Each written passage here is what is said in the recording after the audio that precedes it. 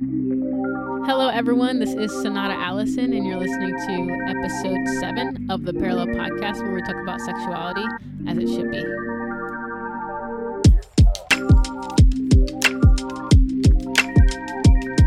Hello, and welcome back, everyone, to episode 7. So, as you can see, we are talking about what the Christian body does not know, but it can kind of be seen in two different ways if you think about it. I was thinking about this recently.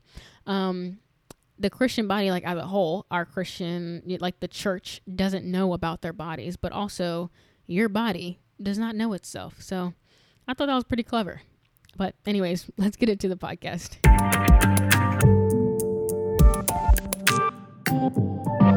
All right. So I really hope that first part made sense, but if it doesn't, just we'll act like it didn't happen. Did not even happen. So what the Christian body doesn't know. So I want to refer back to the conversation we had about being sexually immature when I talked about it in episode 5, when I spoke about the girl on Married at First Sight. I just want to clarify what I meant by that. So I'm not telling Christians, let's get active. I'm not saying try before you buy. When I say someone's sexually immature, I'm talking about when you stay uneducated about sexuality and you're uncomfortable about the subject. When you avoid these conversations and don't look for healthy, biblically sound answers to your questions, you are doing yourself a disservice, words. But also when people aren't giving you that information, they're doing you a disservice. So it's not just those of you who didn't receive the information or those who just haven't engaged in sexual acts. I would say that the people, like the way that people in the world operate when it comes to sex, is also sexually immature. Having sex with random people or engaging in sexual acts before marriage goes against the design for sex as well. So I consider that as sexual immaturity for the same reason I say the girl from Married at First Sight isn't sexually immature, which is for the lack of information or understanding of what sex is actually for or what its intent is. Now, this episode is titled What the Christian Body Doesn't Know, but a lot of people, regardless of religious beliefs or backgrounds, don't know their bodies. Now, in general, us humans have been on this earth for a hot minute, long enough for us to have several generations and learn from past mistakes and build upon past learnings. But still in 2021, when psychologists and neurologists are asked about what we do know about the brain, they will still say, not much. When I was taking my anatomy and physiology class in undergrad, I think my professor said we understand like 2% of the brain, and then we just had to like remember that for the test and just move on. But like, how you don't know? You teaching anatomy and physiology and you don't know what you even studying. Like, I don't know about y'all, but I could not dedicate my life to studying something I will never fully understand. Like, people really out here calling themselves brain studiers, but can barely understand what they're studying. But now I feel ignorant because I say I know God, but my man's is more advanced than the brain. So anyways, I say all this to say one thing you can get familiar with is your body. You're allowed to do that. So I've said multiple times that sexual pleasure is godly in the correct context. So getting to know our bodies probably makes pastors cringe, but I think many people are afraid to encourage exploration because it may cause arousal. And I would assume that it's similar to like marijuana. They say like it's a gateway drug. Like if some people would have it their way, it'd be like completely fine if Christians only knew how to use the bathroom and how to shower and like maybe exercise. But that's basically like if you were to go into a phone store and they give you the phone and they're like, okay, we're all set. So here you go.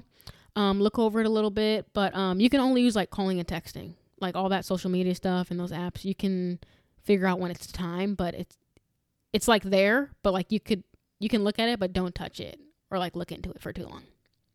Like that's really confusing.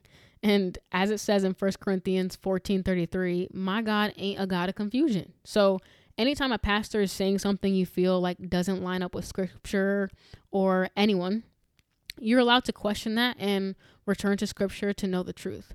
God welcomes questions and desires for you to seek wisdom. He tells us to question what we're learning. So I read this book in my master's called The Gift of Sex. I can't remember who it's by, but it's a Christian author, so you should be able to find it. And I really would only recommend that you read this book if you're engaged or married, because it deals with different sexual issues that occur in marriage. And there are some instructional aspects, if you know what I'm saying, like sexual activities to do with your spouse to increase romance and help with different things like erectile dysfunction or lack of sexual desire in wives. And if you ain't in a marriage, that don't got nothing to do with you. But this book does do a good job of helping people explore their own bodies and their partner's bodies. And this book also did a great job of communicating that it's important for Christians to know their bodies. I think we usually hear pastors use the phrasing about like our temple only to bring correction for those not respecting their bodies. But I think we should also be encouraged towards the opposite as well. Our bodies have the Holy Spirit dwelling in it. Our bodies were knit in our mother's womb with intent and care. And my God makes beautiful things. And if you disagree with your outward beauty, I would at least hope that you would be able to acknowledge the fact that your body works beautifully to keep you alive, to keep you moving. Each organ was built with you in mind, down to the fact that most people don't even have to put any thought into the intricacies and the functioning of your temple. And if you don't believe in your outward beauty, I do pray that you would find the confidence in your beauty, because like your creator, like the one who created this whole earth spent time to create you. And that's beautiful. So if you just need to rewind and listen to what I've just said multiple times until you believe it, please do that, because it's the truth. And why would God give you a body to live in your whole life? Like, you cannot leave you. You can't leave you somewhere like you be leaving your keys or your wallet or something somewhere. You are stuck with you. And I don't believe he'd be disappointed or condemned or want to condemn you for getting to know your body. We are called to steward everything we are given on this earth, and our bodies are included in that call. Now, sometimes I watch stupid TV shows, and I'm probably not alone in this. And one that I watched was called Too Hot to Handle. And I'm just cringing hearing myself say that out loud. But basically, they brought together a bunch of hot people, and the participants were under the impression that it would be similar to like a show, like Real World, or like a dating show or something like that. But when they all arrived, they realized that in order for them to win a lot of money, no one could have sex. And as you know, in the world, everyone's like, what? Whoa, how can I live without sex? I'm going to die out here. Blah, blah, blah, you know? So it's my kind of show. And it's literally like watching research happen before your very eyes. So I was so excited when I realized this was the challenge. And spoiler alert, some of them end up losing the group money. Go figure, who would have thought? But in one of the episodes, it guest starred a sexologist named Shan Booty. Now, she is not a Christian sexologist. So I want to put that out there, just disclaimer before you go looking for her. But when I became interested in sex education, I would watch her videos because some of them were helpful in understanding different things. But when I saw her on the show, it felt like I'm like my friends on TV, like, oh, shoot, that's Shan. But she didn't exercise with the girls on the show, and they were all standing in their own little cubicles, if you will. They were outside in the beautiful tropics, and she had them hold a mirror and just spend time just looking at their vulvas. Now, I think one reason that men are more likely to be considered more sexual than women is because they simply know their bodies better. And it's really by default. Men have more interaction with their genitalia. They see it more often. They have to interact with it to use the bathroom. It's just like more interaction for them. I can almost guarantee you that if we were to do something similar to like a criminal lineup for women's genitalia, it may be hard for a lot of women to pick their vulvas out in like a lineup. And just to clarify, I'm saying vulva because your vagina is actually the inner aspect of your genitalia. What you can actually see is considered your vulva. And for the guys that are like, ooh, about to skip forward, don't do it. Or you feel uncomfortable here, it's okay. You can stay and listen.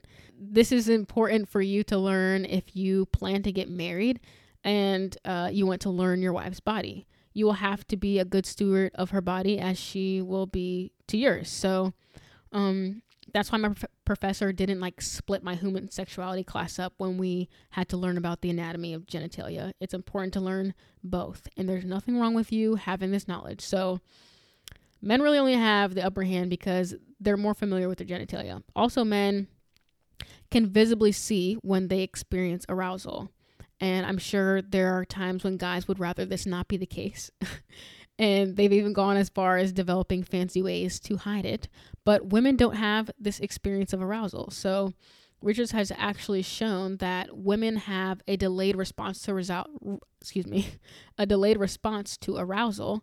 And some, even with the evidence of vaginal lubrication, may be unaware of arousal. So we've got some things stacked up against us. So this is not, it's not to say that like you should try to arouse yourself, but I do think it's important for you to at least be able to pick your vulva out of a lineup and explore your vulva, explore your vagina, just explore your body in general. That applies to guys listening too. Just set time aside, maybe set a 5-minute timer. I don't know. Just explore your body. And if arousal happens unintentionally, you're okay. God will not be angry at you. Now, I want to speak a little bit to the dark side of not being allowed to explore your body from a young age. People can experience erections and vaginal lubrication as infants. So it's not nasty. It's not always a response to lust. It's just how your body works sometimes. So when people are shamed for these things or these conversations don't happen from a young age, it can leave children more vulnerable to being taken advantage of. Not even just children, even young adults or adults, because they don't have this information. In a talk I did in my master's, I spoke about how research shows that people are less likely to take advantage of children when they know the proper names of their anatomy. It shows potential perpetrators that someone is speaking to this child about sex, and it tends to be more discouraging to them. So this is why I encourage parents to first get to know their own anatomy, right? Because just because you're having sex doesn't mean you can locate your mons pubis or your husband's vas deferens. You see what I'm saying? And you may be thinking, why do I even need to know like these things? What does this even matter? Well, it creates a level of confidence, and for women, it allows for more oneness with your genitalia. One of the girls in the show that I referred to earlier said that she literally never looked at her vagina like that. And she said, wow, I need to be more protective of this because it looks like heaven down here. Another girl said that she used to be insecure about how her vagina looked because when she would watch pornography, they didn't look like hers. And sidebar, that's a subject for a whole nother conversation. But she said it made her feel powerful after just simply getting to know her genitalia. And another girl said that she said, I will definitely be treating my yoni, that's the word they were using in the show, differently now. I feel much more respect for it, and I feel empowered by it. And whoever I give it to next is going to respect it as well. And that's my desire for all of you that are listening. If these girls who seem to not know Jesus can come to an understanding of the respect and oneness you can have with your genitalia, then how much more can you be caring when you know the one who created your temple and you're living, like, you know the intention that God put into it, and you know the person who created it. So even for the guys who are still listening, get to know your bodies and be mindful of how Christ desires for you to save your intimacy for marriage. But also you can learn to respect others' bodies and knowing that it's not just an object for your own pleasure, but a temple where the Holy Spirit dwells and should be treated as such before marriage and within marriage as well. Also, little fun fact for you guys, the female mammal is actually one of the only species with an organ that is the only function is for pleasure, which is your clitoris. So that's a nod to the fact that sex is supposed to be enjoyable, and we're learning new things, right? So now you know that about yourself. That doesn't mean you have to go doing some wild stuff, but it allows you to just know yourself more and be more one with the body that God has given you. Now in the same vein, I want to pivot a little bit and speak about how our mind and our body interacts. So Dr. Costello, who is a psychiatrist and sex therapist, made a helpful distinction by saying that the difference between libido being your sex drive. And sexual arousal is that one is in your mind, which is libido, and the other is happening in your body. So the arousal is pretty much the physical manifestation of your thoughts, but they are pretty intertwined. So in our episode about sexual desire, we spoke about the thought process, but as I've been speaking about, getting to know your body is of great importance as well. But I want to speak about how intertwined our body and our mind and our body is, referring to emotionally. Now, in marriages, one of the first things to go is actually sex when there's a lack of emotional closeness. So if we think about this, it's not just like a fun physical act, but it is actually a bonding experience. Doesn't matter if you're married or not. Both of your bodies involuntarily release oxytocin, which is a bonding hormone. When you become careless with sex and sex often, you can build a tolerance, which can become addicting and cause you to need another high, which happens with people who have sex addictions or just any addiction. That's usually how it happens. But this is a very vulnerable and intimate experience, and it shouldn't be minimized to anything other than that. So a lot of the time when women struggle with vaginal arousal, it is because of a lack of emotional closeness, and it happens for men too in other ways. For example, with erectile dysfunction, for the millennials, the struggle to get it up is how you'd probably refer to that. So for men, it can be a lack of closeness, but it might just be fear or not feeling safe. So a lot of men have the fear of underperforming, even in marriage, and that anxiety can make it worse because it can affect the blood flow to the penis and so on and so forth. And the book, The Gift of Sex, can help with that as well. So another interesting way that this is made evident is that our bodies process emotional pain the same way that it processes physical pain. So when you experience a broken heart or someone hurts you deeply, obviously your heart is not breaking, but you can feel the effect of that emotional pain on your body. If I were to ask you to simply think of a time your heart was broken, you may feel it in your body as you think about it, even though you're not back there. Maybe it was shortness of breath, or your body is physically producing tears. You may even feel sick to your stomach. There was actually a study done where they would have people experience different levels of pain until they couldn't take it anymore. And the times when people were accompanied by someone that they loved, they were actually able to endure more pain. And that right there just makes me want to cry, because it just points to the importance of community, of love, of just being like love just changes things so much for you. And it just also shows you how intertwined your bodies and your emotions are. So I just want you to think for a second. If my being is so intertwined, my soul, my mind, my body, how are the acts I engage in affecting me? And I want to read you something a friend shared with me recently. She spoke about her relationship with her father and how it lacked affection. Also remember how emotions are and our bodies are intertwined. And she says, I turned to boys for attention when I was 17, about to turn 18, and I lost my virginity. For a few years, I skipped around relationships while I was still trying to pursue my relationship with God. And I always felt guilty about having sex outside of marriage. But the cycle continued. I finally kind of came to a breaking point and gave myself some time, which was not enough time. And I recommitted my life to Christ. And then I found my husband. We got married, and I thought in marriage, the marriage bed is where everything is sacred. There would be no shame or guilt around it. Yet I still find myself feeling that. I pray and I go to counseling for it, but it's been a huge struggle for almost the whole 2 years of my marriage, and it's really been rough. Now, some of this goes back to the final episode, the first episode, around the importance of learning that sex is a good thing, but also when you allow yourself to partake in something that is not meant for you, it can skew things. It can skew that thing itself.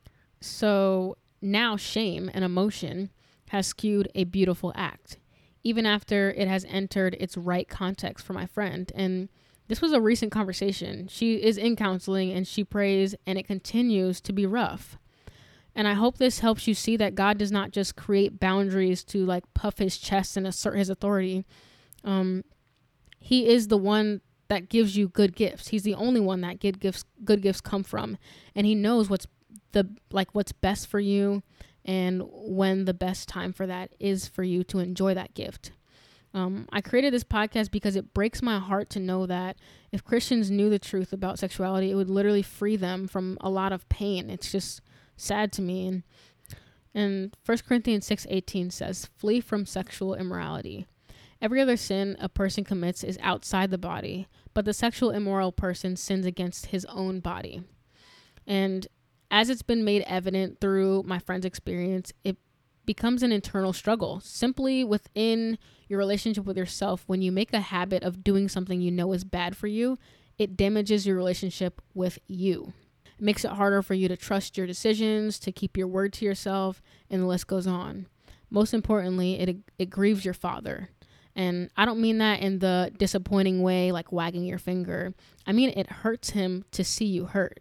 So if this is your struggle, bring it to the Father and drench yourself in the truth of the word. Find people who love you to help hold you accountable. And to those of you who are nervous to get to know your body, you don't have to be. And it is pleasing to the Lord that you desire to get to know your temple. So I hope this has been a freeing talk for you guys. Never hesitate to chat with me at the Parallel Pod on Instagram. And remember to speak the truth in love, guys. Talk to you later. Bye.